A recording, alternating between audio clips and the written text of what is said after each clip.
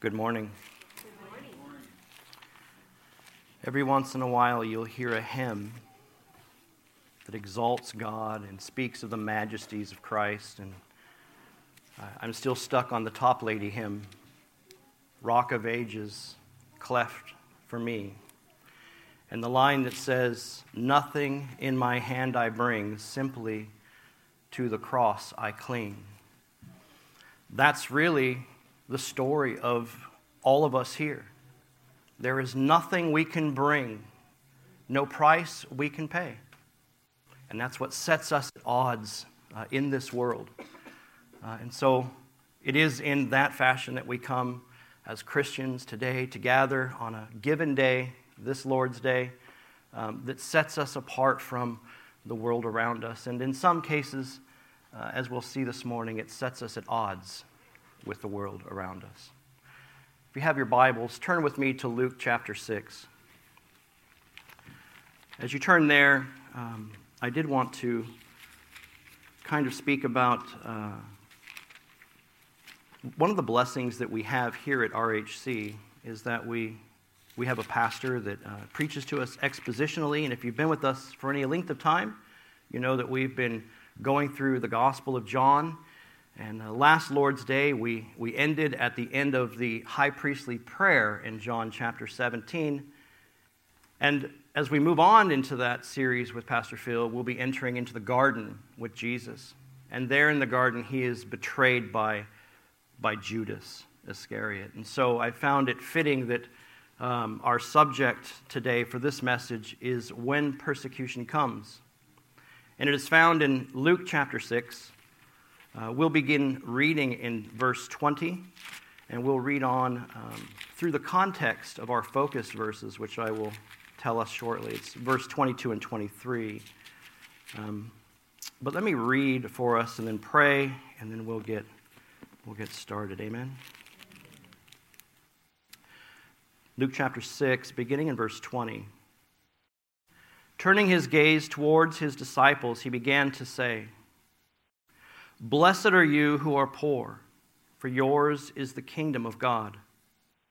Blessed are you who hunger now, for you shall be satisfied. Blessed are you who weep now, for you shall laugh. Blessed are you when men hate you and ostracize you and insult you and scorn your name as evil for the sake of the Son of Man. Be glad in that day and leap for joy, for behold, your reward is great in heaven. For in the same way their fathers used to treat the prophets. But woe to you who are rich, for you are receiving your comfort in full. Woe to you who are well fed now, for you shall be hungry. Woe to you who laugh now, for you shall mourn and weep. Woe to you when all men speak well of you, for their fathers used to treat the false prophets in the same way." Let's pray. Father, we do come before you this morning, and as your people, we gather to offer up spiritual sacrifices of worship to you as we have already been worshiping you through song and through prayer and through giving and through the reading and the proclamation of your word. And we would ask that you would cause us to learn, for apart from you, we can know nothing. We would ask that you would comfort us, for apart from that, we shall not be comforted. We ask that you speak to us from your word, for lest we wander in ignorance. And we ask, Lord, especially this morning, that you receive full payment, full glory for the gathering of your people, that you would bring not only a comfort, resolve to our lives, but also bring clarity as we seek to live our Christian lives in a world that is increasingly more hostile toward you and toward your word. Oh God, we ask that you would be with us here this morning. speak to us. Speak to us that we may live. In Christ's name, amen.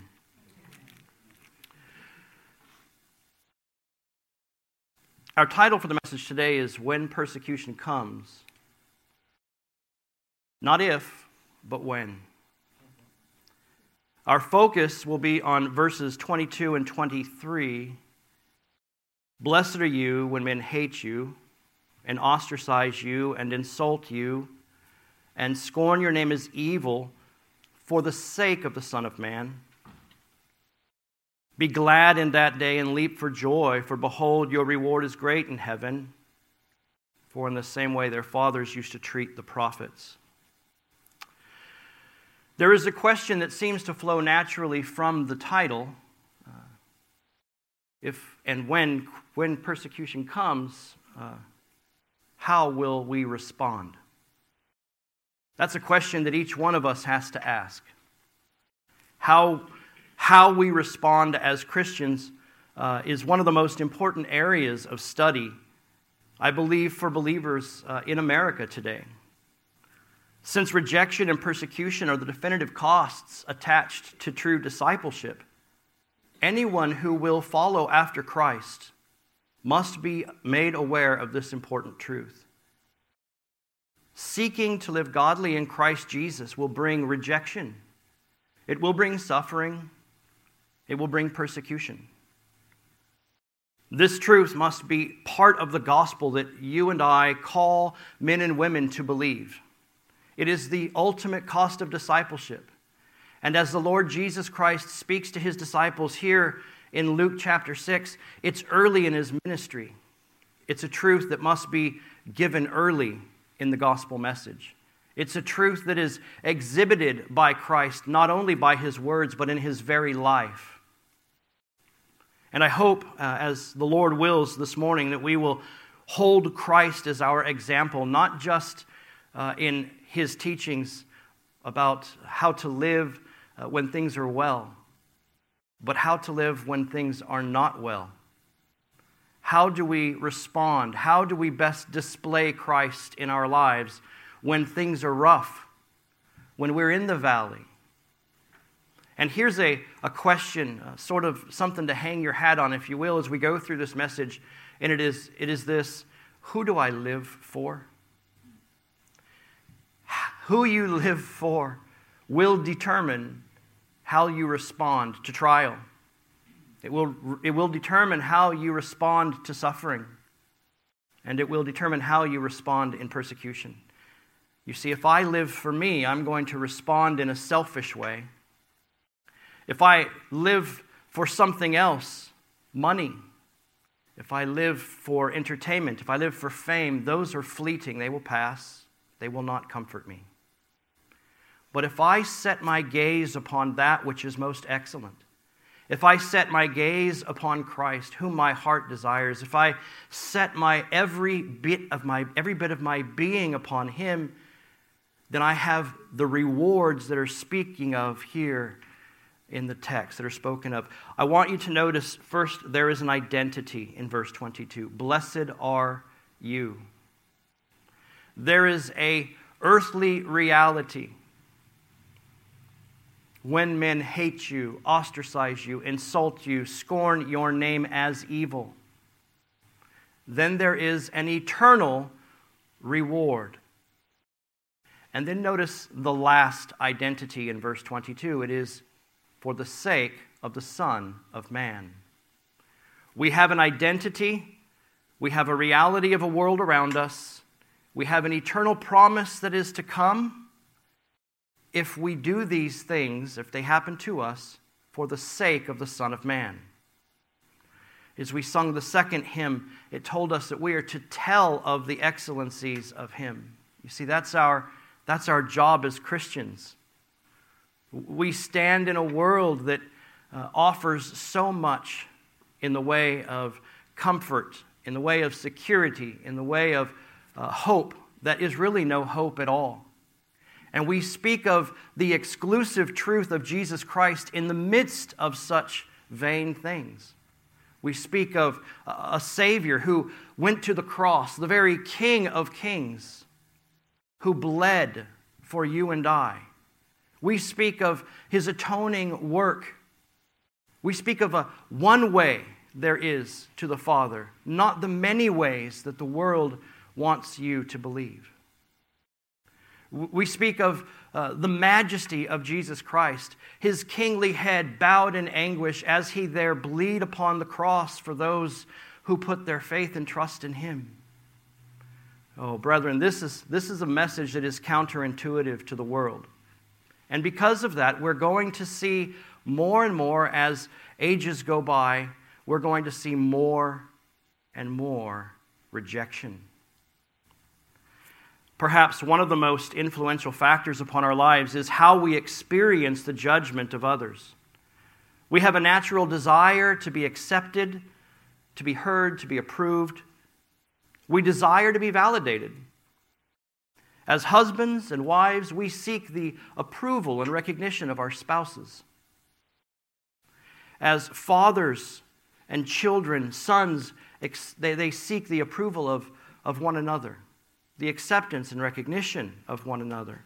Employees seeking the recognition from their employers. We seek fame, whether it is infamous or famous. We seek to be recognized. We seek social recognition. We seek to be accepted by the communities in which we live. And now, from electronic devices in our hands, we want and we expect recognition from a community that's much wider than our physical community. Through Facebook and Twitter and Snapchat, social media acceptance is climbing amongst our youth today. And it is also what leads many down the path of suicide because of rejection, because of a wider audience that they do not know. But that is the world that we live in. Jesus says, when we are rejected or disapproved, we must respond with hope in a certain way. The reality is, without Christ, when we are rejected, there is a deep, profound pain that exists within us. Jesus tells us this is exactly what our expectation should be.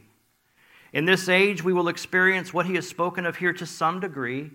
To follow and to live and to believe in Jesus Christ, we must learn to leave social norms and concepts. We must learn to leave the approvals of this world and even some of those in it.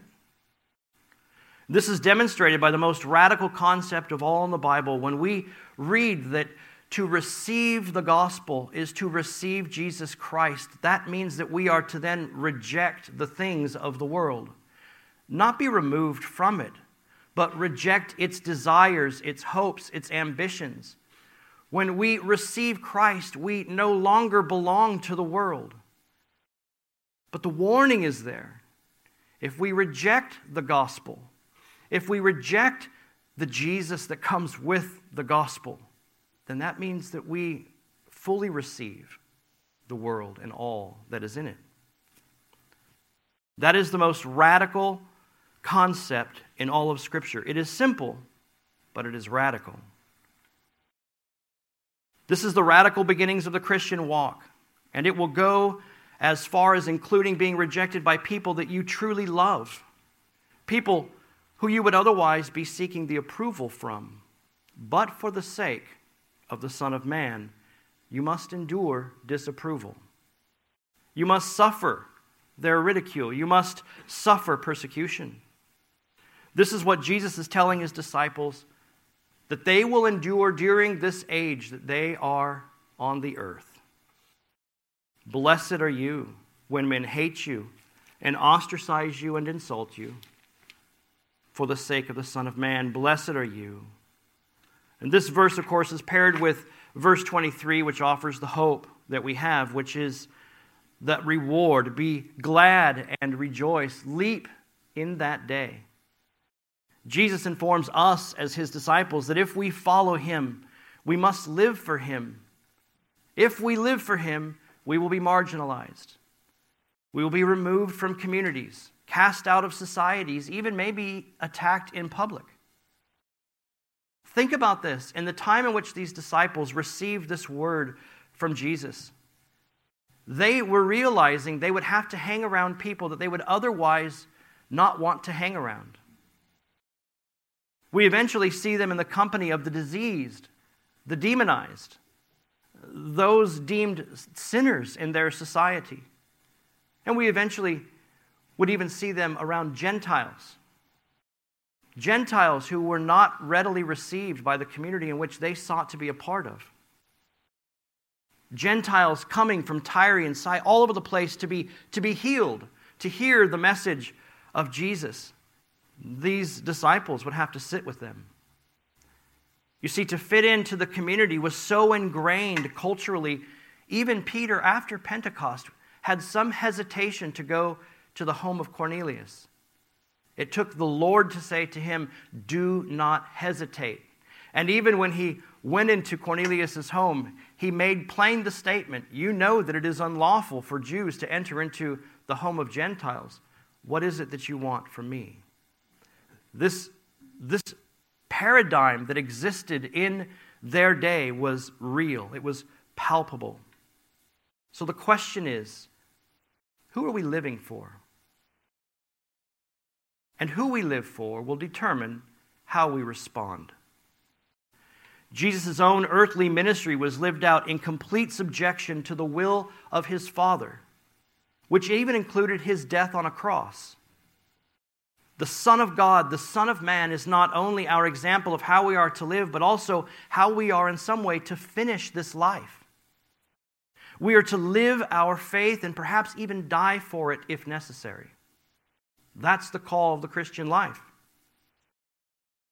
But we live in America. And in America, there is relative comfort afforded to us. We live in a country that, for now, at this time, there isn't a need for us to go underground to worship.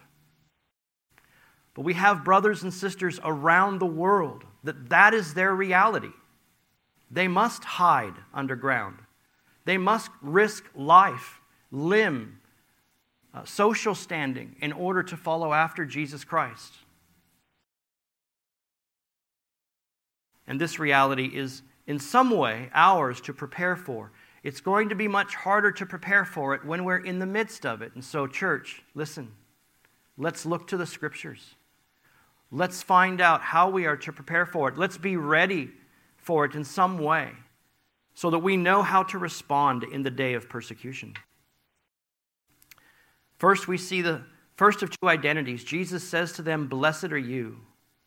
Disciples of Jesus Christ who live for Him find themselves in a new relationship with God. There is a new covenant that governs and the standing of all reborn people before the holy God of Scripture.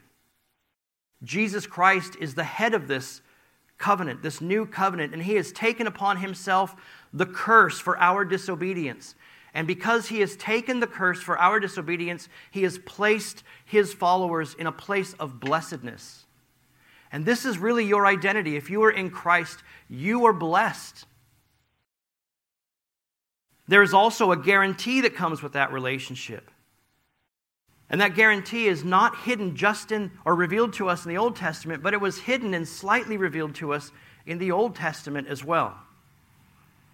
Let's look at Psalm 32 really quick. We'll find here where this identity of blessedness comes, as it is, I believe, hinted at, but also illustrated. Psalm 32, verse 1.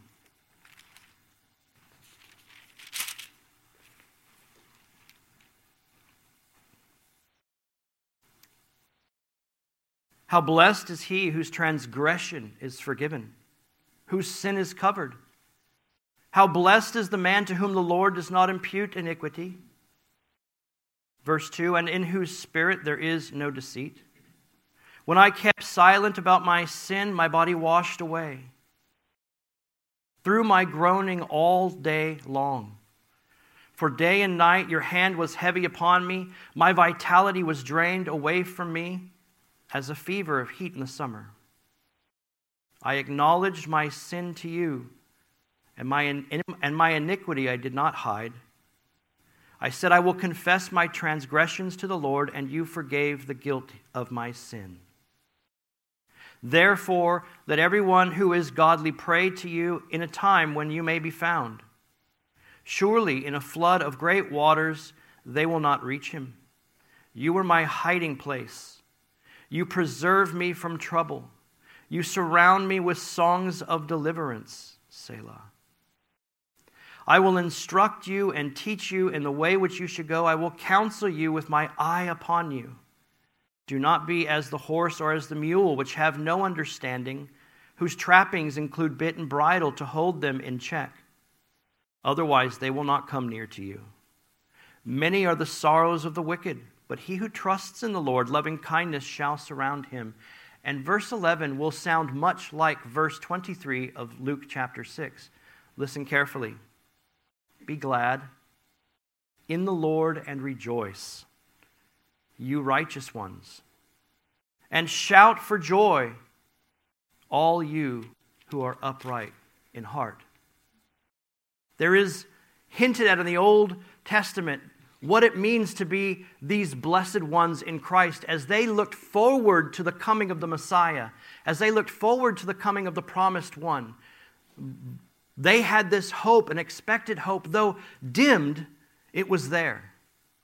We see Paul in Romans chapter 4, verses 5 through 7, as he's expounding upon what it means to be justified not by works, but by faith.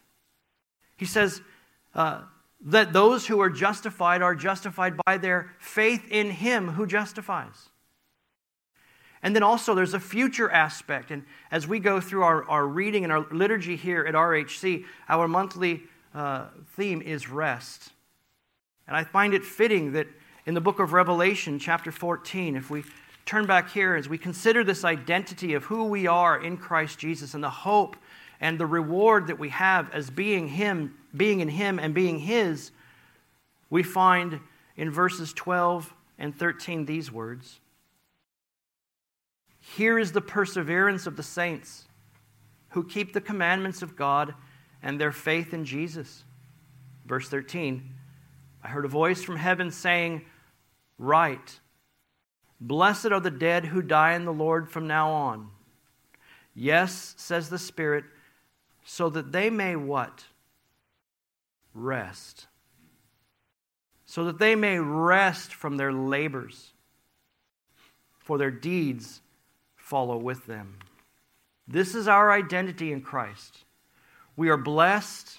It has always been the identity of those who held to the promise of the one who would come, the suffering servant that Isaiah spoke of, the Messiah who would lead his people to the promised land, if you will. This is the expected hope of Paul as he's writing about these blessed ones who do not look to the law to be justified, but look to Christ who fulfilled the law on their behalf. That is the hope. That is who we are in Christ.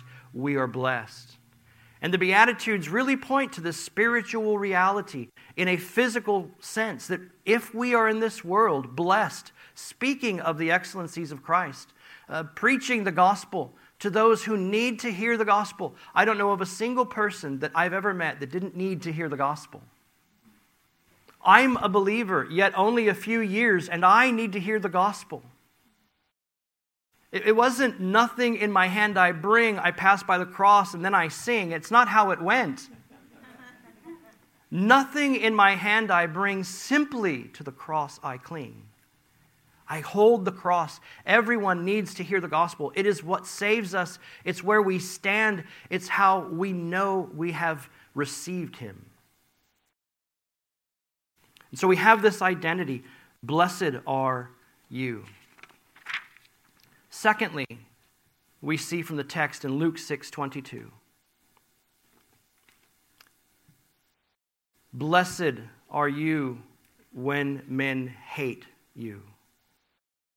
Jesus, who knows the heart, He knows the hearts of all men, begins by describing this underlying condition of those hearts. Hearts that are determined to be against those who follow Him and not the world. And that is the tension that exists in the life of believers.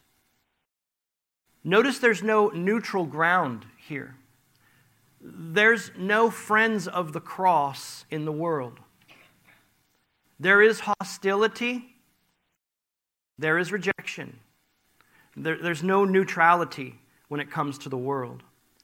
There's a judgment being made against those who follow Jesus Christ. You and I, they're making a judgment against you. And so we have to be prepared as we share the gospel. There is something about our place in Christ that is going to be rejected.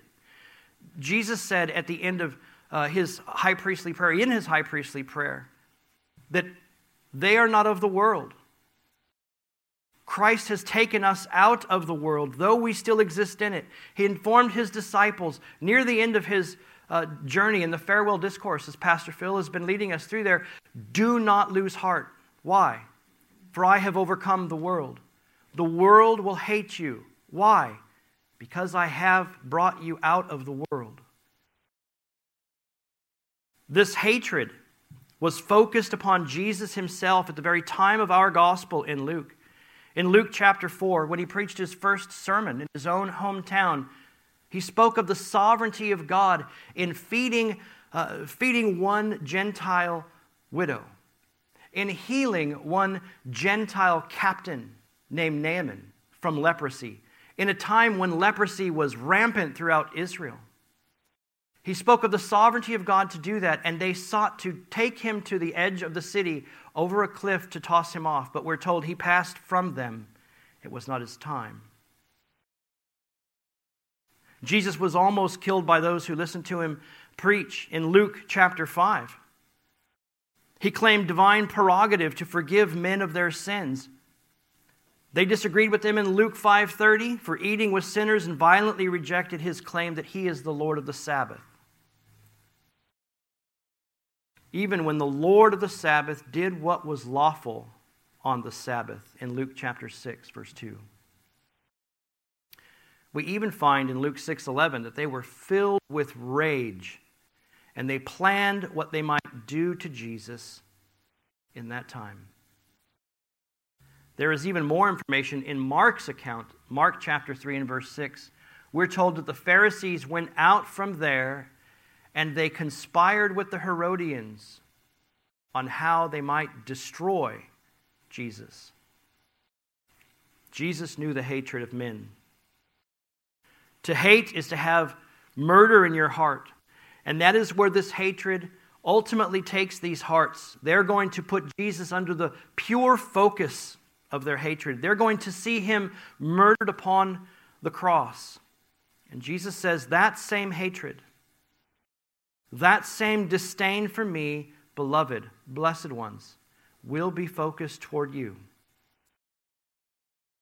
Jesus is not only our teacher and our example of how we will be treated, but he also instructs us in the very next section of the very same sermon in the manner of our response. Look down at verse 27 of Luke chapter 6. The master teacher that Jesus was and is, listen to what he says. But I say to you who hear, love your enemies. Do good to those who hate you. Bless those who curse you. Pray for those who mistreat you. How counterintuitive is that type of response? I remember the first time I read these verses and how my reaction to that was backwards, it seemed. I was not ready to receive this type of teaching. Even as a young Christian standing on the street corners of downtown Modesto, preaching the gospel at 10 o'clock at night and surrounded by 12 bars down at 10th and J. It seems to be a foolish thing to do. But we're all fools for the cross, are we not? The message of the gospel is what? Foolishness to those that are perishing, but to us who are being saved, it is the power of God unto salvation. Preaching the gospel on a Friday evening when men are spitting at you and they throw things at you and they curse you, and you get more grace, you get more patience, you show more love, and it doesn't matter. they become more violent. They become more hateful. And I remember thinking at that time, reading these verses and thinking, I am so grateful for the verse that does not exist in the Bible, where Jesus does not say, "Thou shalt have no enemies."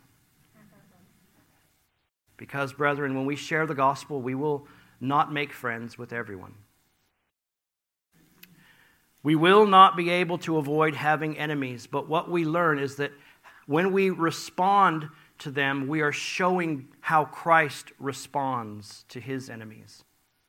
I was once an enemy of Jesus Christ, and it was through the faithful preaching of God's word that won my heart by the work of God to recapture me, if you will, as not only a creature of his, but now one who is made to be like Christ. And the same is true for you. You who were once outside of Christ were an enemy of him. You were not neutral to him. There is no neutrality. And there are many in the world around us today. We walk by them in the stores. We see them on the streets. They are yet without Christ. It is our job as ambassadors for him to bring that message of reconciliation of the cross directly into the public square so that they can hear the good news of Jesus Christ, that they may know and believe. That's our calling, brethren. We must not forget that the Scripture teaches that the natural man is at war with God. And they would rather see believers suffer some sort of defeat, maybe even death. Death to your social standing, death to your reputation. Despite this, we are to be a savor of life, a sweet and pleasing aroma of Christ among them that are being saved, and among those that are perishing, 2 Corinthians 2:15. The disciple is not above his master. If you are a disciple of Christ, they will look at you as they see Christ. As Christ was treated, so too will you be. As Christ responded, so then also shall we. As ambassadors to him, we look to the world. We are ambassadors for him, and we look to the world around us. In his absence, the world seeks to slap and punch and re-crucify him, but he is not there for them. Guess who is? It is those who are called by his name. We are the ones that they see. This brings us to a biblical principle I believe that's very important for us to see as well. The way in which one treats the church is the exact same way in which one treats Christ. To demonstrate this, we only need to look at Acts chapter 9 and see the Saul of Tarsus who was to become Paul.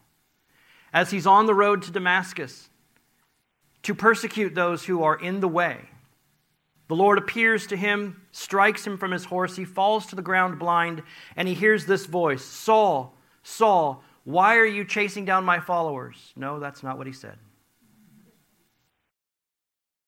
"Saul, Saul, why are you persecuting me?"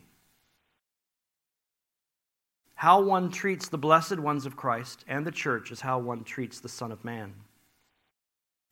In John chapter 15, we read the words of our Lord, where he there teaches of the inevitable treatment that disciples would receive from the world. In chapter 15, verse 18, he says, "If the world hates you, you know that it has hated me before it hated you. If you were of the world would love its own. But because you are not of the world, but I have chosen you out of the world, because of this, the world hates you." We know that Jesus is speaking here of this type of hate. We know that Jesus is encouraging his disciples. Matthew chapter 5 and verse 14, Jesus says, "You are the light of the world." John chapter 1 tells us that the light has come into the world. Right? John chapter 3 and verse 19 and 20 says that this is the judgment, that the light has come into the world, and men love the darkness rather than the light, for their deeds were evil.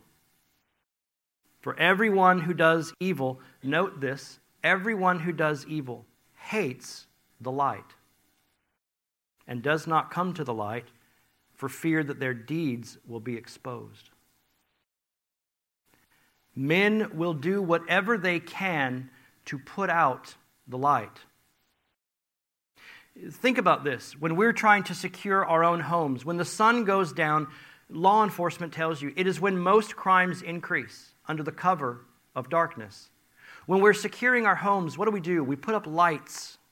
We put light around the property. We put lights around the backyard. We put lights out on the driveway. Why? Men do not like the light because evil deeds are exposed. There is a principle here that we must learn. They don't hate you. You're a reflector. I am a reflector of the light of Christ, hopefully. Remember, they're not after you. They're after the one who will condemn them, who has judged them already. When you preach the gospel of reconciliation to a lost soul, it doesn't want to hear that it's been judged. What it wants to know is that it has its best life now and that it can get away with whatever it wants. It doesn't want to face the one true God. It wants to put God away. It wants to put God in a box. But Jesus says, men hate the light because their deeds are evil.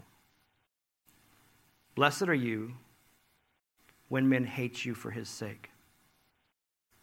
Another thing we see here is the word ostracize in Luke chapter 6, verse 22. Blessed are you when you are ostracized for the sake of the Son of Man. The word ostracize means to discriminate against, to mark something off by setting a boundary around it. And the idea here is to separate something, moving away from it, to drive something out of a community. This means that that mark, the label for which the person receives, is to be described as banished. But God, through Jesus Christ, has established another concept, and that is a kingdom in which all of these things are upside down. God, through Jesus Christ, has redefined family. He has redefined community. He's redefined the word nation.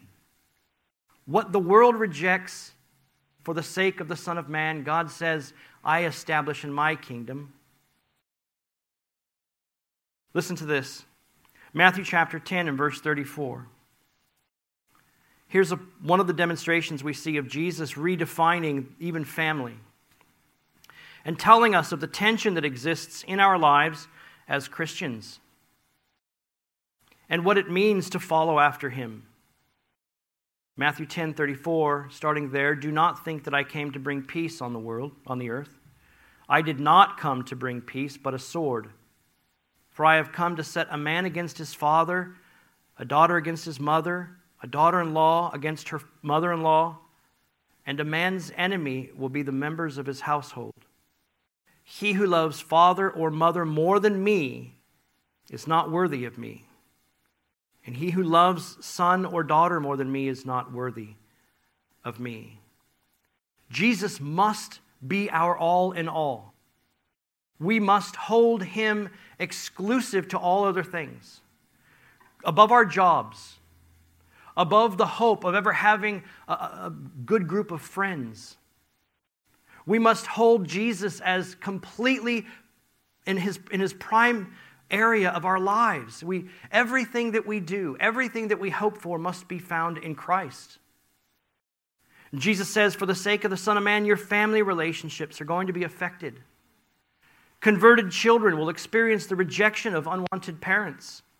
Wives will experience disapprovals from unbelieving husbands. Husbands will experience the same from unbelieving wives. Siblings will find themselves excluded from unbelieving brothers and sisters. We find parents in their old age will be distanted from their unconverted children who want nothing to do with them. But rejoice. For what has been lost physically, Christ rewards in a spiritual family 30, 60, 100-fold. You look around this room and you find brothers and sisters who have a bond to you much tighter than blood. United by the sacrifice of Jesus Christ, an eternal family. A family of sacrifice. A family who brings a shoulder to the one who needs comfort. A family member who sits by in prayer while you suffer. A family member who prays for your well-being, who seeks your God on behalf of you. A family member who may find that you have a need and they may, as Jesus said, sell something just to meet that need. That's the family that Christ rewards you with. Jesus, in his own nation or hometown, was completely rejected. We already talked about Luke 4:24, but he says there, I tell you that no prophet is welcomed in his own hometown. Jesus' local community, and by extension his nation, ruled by the Sanhedrin, the government of his people, not only rejected him, but were the very institution that worked to put him to death on a cross. I think it's difficult for us as we read these texts to understand exactly how much of an impact this would have upon the disciples. This idea of discrimination. We live in somewhat of a compartmentalized and fragmented society today. We have a small, tight community that we really don't pay too much attention to. I have my life, I go, I work my job, I come home. Sometimes we even treat the church this way. We're distanted from even the community of the church.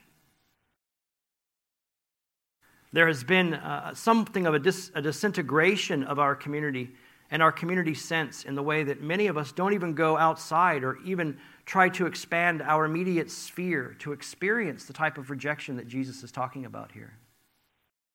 But to the disciples in Jesus' time, the nation was not just a nation in which a man would seek to be prominent in, but the nation had a greater standing in the community around it because it was in a relationship under the old covenant with God.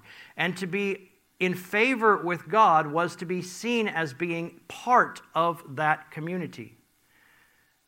Jesus told his disciples, there's going to come a time they're going to put you out of the synagogue.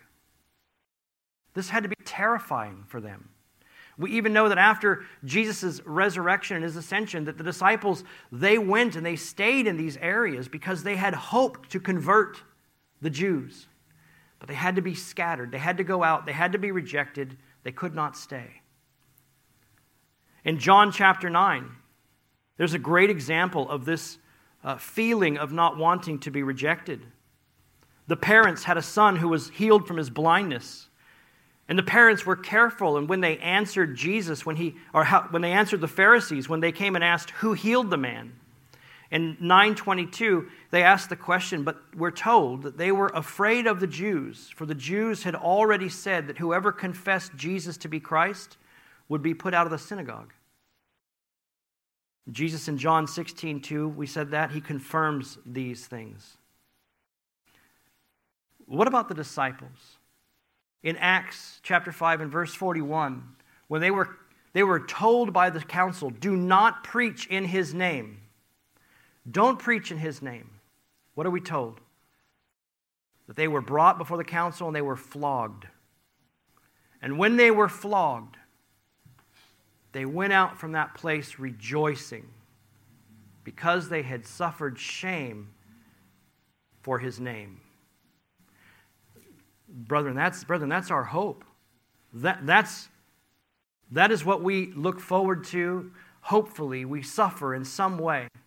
One of my favorite preachers locally here, his name is Willie Gaines.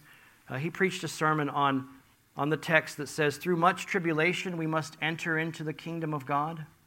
And he put it this way: if you ain't tribulating,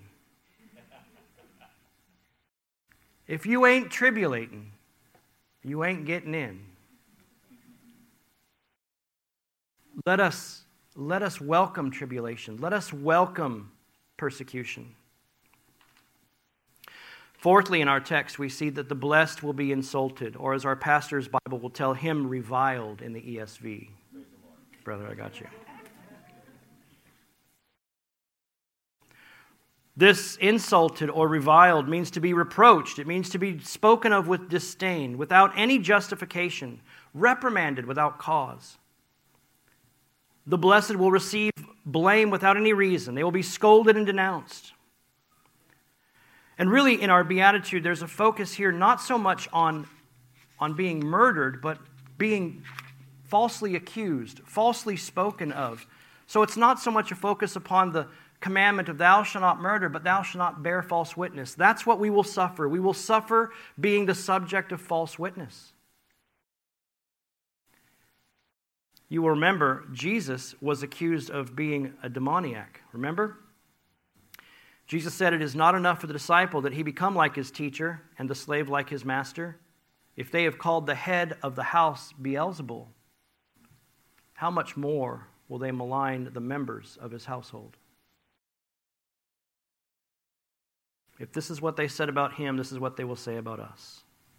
So how do we respond? This is a dark, providential, heavy situation as Christians. How do we respond? Well, Peter, the apostle that we often know as being impetuous, somewhat, I think he's much like me. Peter writes 1 Peter. Turn with me to 1 Peter near the back of your Bible there, and let's get the commentary from the apostle Peter on how we are to suffer.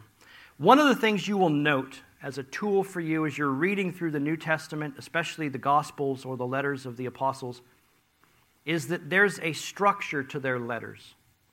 They always speak first of the glory and the majesty and the work of God through Jesus Christ in some way before they get to the correction, discipline type part. There's always this setting up of what is most excellent. And Peter does the same here in 1 Peter chapter 1.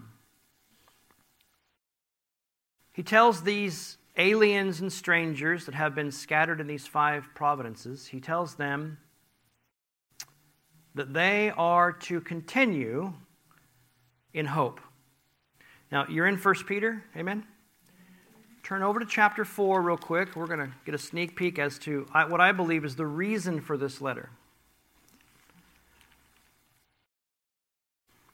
Peek down at verse 12. 1 Peter 4:12. Peter says, "Beloved, do not be surprised at the fiery ordeal among you which comes upon you for your testing, as though some strange thing were happening to you. But to the degree that you share the sufferings of Christ, keep on rejoicing, so that at the revelation of his glory you may rejoice with exultation." Peter tells these believers who were already pursuing holiness, they were already pursuing godliness, they were already different than the Roman community around them. That's what got them in trouble in the first place. Peter tells them that's okay. Keep doing that and rejoice. Listen to what Peter says. I'm just going to read through here, beginning in verse 2. "According to the foreknowledge of God the Father, by the sanctifying work of the Spirit, to obey Jesus Christ and be sprinkled with his blood, may grace and peace be yours in the fullest measure.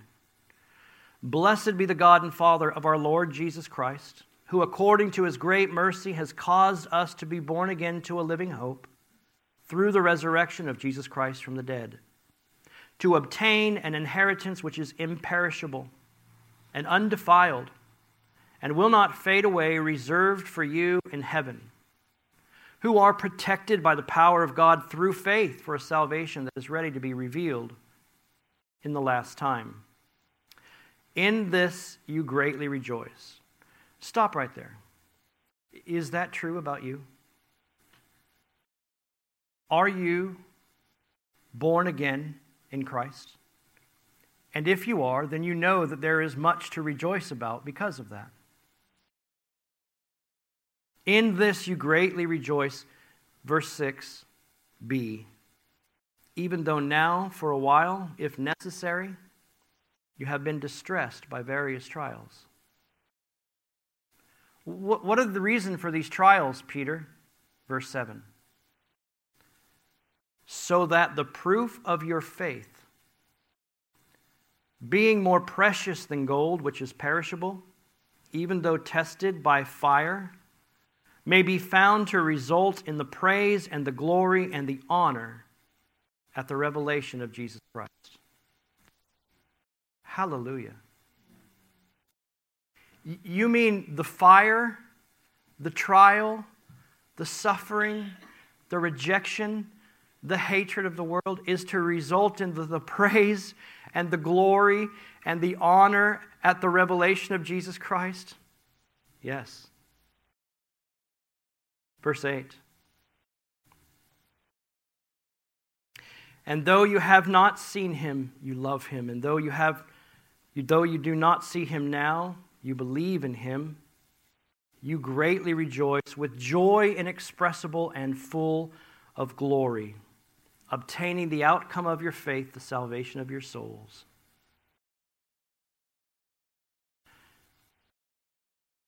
What else is there in this world than to know that Christ has saved you and that he comforts you and he is with you, and that you, in the trial of your faith, will result into the praise and the glory and the honor that he deserves for what he has done for you? What more is there? We could stop right there, close the book, and go home. There's nothing else. But Peter's not done there. He's going to give us a little more information. Go to chapter 2.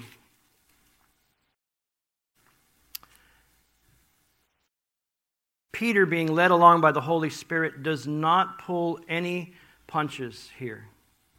You'll see verse 13. He says something that it rubs against our nature. He says, submit yourselves for the Lord's sake to every human institution, whether to a king as the one in authority or the governors as sent for him for the punishment of evildoers and the praise of those who do right. Submit.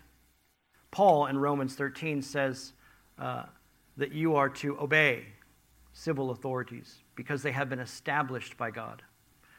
Peter's going to work through the civil, the occupational, even the relational constructs of a husband and a wife. And he's going to tell you how you are to behave. Listen to what he says. Verse 18. Servants, be submissive to your masters with all respect, not only to those who are good and gentle, but to those who are also what? For this finds favor, if for the sake of conscience towards God, a person bears up under sorrows when suffering, what's the word? For what credit is there, brethren, if when you sin and you are harshly treated, you endure it with patience? I'll give you the answer. There's no credit. You don't get anything for sinning and suffering for the sin that you've done. Peter's going to unpack this a little bit for us. But if when you do what is right and you suffer for it, you patiently endure it, this finds favor with God. How backwards is that? We live in a country that espouses a constitution where we have rights. We have rights. You can't treat me that way. Oh, but if you're in Christ, you have one right. You have the right to eternal life, as Christ has afforded it for you, and you have a cross on which to die. That's your life as a Christian. You are the seed planted in a world that is in need of a vineyard. In order for the seed to sprout to the vineyard, it must be put in the ground. It must be planted. Look at verse 21. If you've ever asked the question, why have I been called? What's my purpose? Your purpose is to glorify God, to enjoy him forever. But look at what Peter says. He says, after telling you that you must suffer unjustly and it finds favor with God when you do it patiently, he says, for this purpose you have been called. It's pretty clear. And then here is the most excellent part of this entire encouragement to suffer unjustly with patience. since Christ also suffered for you, leaving you an example for you to follow in his steps. How did Christ suffer? Surely he did what? He who committed no sin, nor was there any deceit found in his mouth. While being reviled, he did not revile in return. While suffering, he uttered no threats, but kept on trusting himself to him who judges righteously. And he himself bore our sins in his body on the cross, so that we might die to sin and live to righteousness, for by his wounds you were healed. Brethren, who you live for will determine how you respond. And here's another reality. Your circumstances do not hinder you from pursuing righteousness. Your circumstances do not hinder you from pursuing godliness. The Beatitude says you may be poor, you may be hungry now, you may be hated, but that does not keep you from pursuing the reward. Christ's current sufferings equaled a future glory. Your current sufferings equal a future glory. And Paul says they pale in comparison in Romans chapter 8, verses 17 and 18. They are not worthy to be compared to the glories that lie ahead. Who we live for will determine how we respond. Our suffering, our social standing, our rejection does not prevent us from pursuing holiness and godliness and righteousness. In fact, in the midst of that, we are to pursue it all the more. Why? Because he who called you is holy. Be holy. Be different. Be set aside. Pursue things that are good. Flee from those things that are evil. Resist the devil and cling to God. We see this throughout Scripture. Flee from youthful lusts. Right? Do not make a provision for the flesh to fulfill the lust that it desires, Paul says. There's your marching orders. How do I live? What's God's will for my life? This is God's will for you, that you abstain, what? Fornication. Abstain from sexual immorality. This is what it means to pursue righteousness. Let me give you a quote, a letter in 112 AD that was written from Pliny the Younger to Emperor Trajan. Pliny was the governor of Bithynia, and he was actually charged with persecuting, interrogating, and executing Christians. And he writes to Emperor Trajan, and he says this. He says, "In the course of the action for which I have been charged to partake, I have interviewed many Christians. And this is what I do. I bring them in, and I ask them if they are Christians. If they say yes, I ask them again. And if they say yes, I intermingle some threatenings and abuses, and I ask them a third time. And if they say yes, I execute them." He says, "But there are some who have rejected Christ. I have brought them before me. I've asked them if they are Christians, and they say they have not been Christians for 3. One man said 5, another said 20 years yet. Some of these I recognize as being citizens of Rome, so I sent them there." He says, "The ones that said they were not Christians, they offered a pinch of incense. They worshiped your image, Emperor, which I brought for this purpose. They bowed down to our gods, and they rejected Christ. So I let them go." He says, thinking that there was something else that might be going on, I found 2 women that they called deaconesses, and I brought them in, and we abused and tortured them, but I learned nothing new. And this was their offense. Speaking of the Christians, they gathered on a certain day. They sang hymns to Christ as if he were a god. They abstained from adultery, fornication. They would not commit bribery or accept bribery. "This is a crime worthy of death," said Pliny.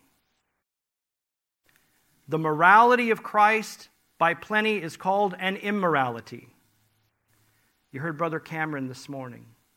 We live in such an age where good is evil and evil is good. Brethren, set your hope upon Christ. Be encouraged. Do not lose heart, for He has already overcome the world. Your hope is not in this world because this is not your kingdom. Your kingdom is in heaven. It's coming. It's in you. It is with you. And you are a member of that society. The King, the very King who gave His life for you, is the one to whom we seek. We seek His return. Amen? Let's pray. Father, we thank You that in this time that we've had, though short, Your word speaks to us clearly. I pray that You would enlarge our hearts for the gospel, that You would refresh us anew, that the gospel would be to us something that we not only know for sure of ourselves, but that we also speak about as we go out of this place. We are thankful for this church. We're thankful for our pastor. We're thankful for the elders here who labor in the gospel and who lead faithfully. We pray that the ministry that has existed in this pulpit over the years finds more of an amplification in our lives. As we go out into the world, let us be bold to share the gospel, not fearing men, but having a proper fear for You, a little bit of trembling and a whole lot of reverence. Let us go from this place with the only message that has the ability to save a man's soul, and that is the message of Christ. Give us opportunities to share. Let us not look at the fiery trial that is in front of us, but let us set our gaze upon the eternity that is to come. Let us keep our minds heavenlyward, that we may not pay so much attention to the things of the earth. Let us set our hope and fix our gaze upon Him who our hearts desire, and all of God's people, saying, Amen. Thank you.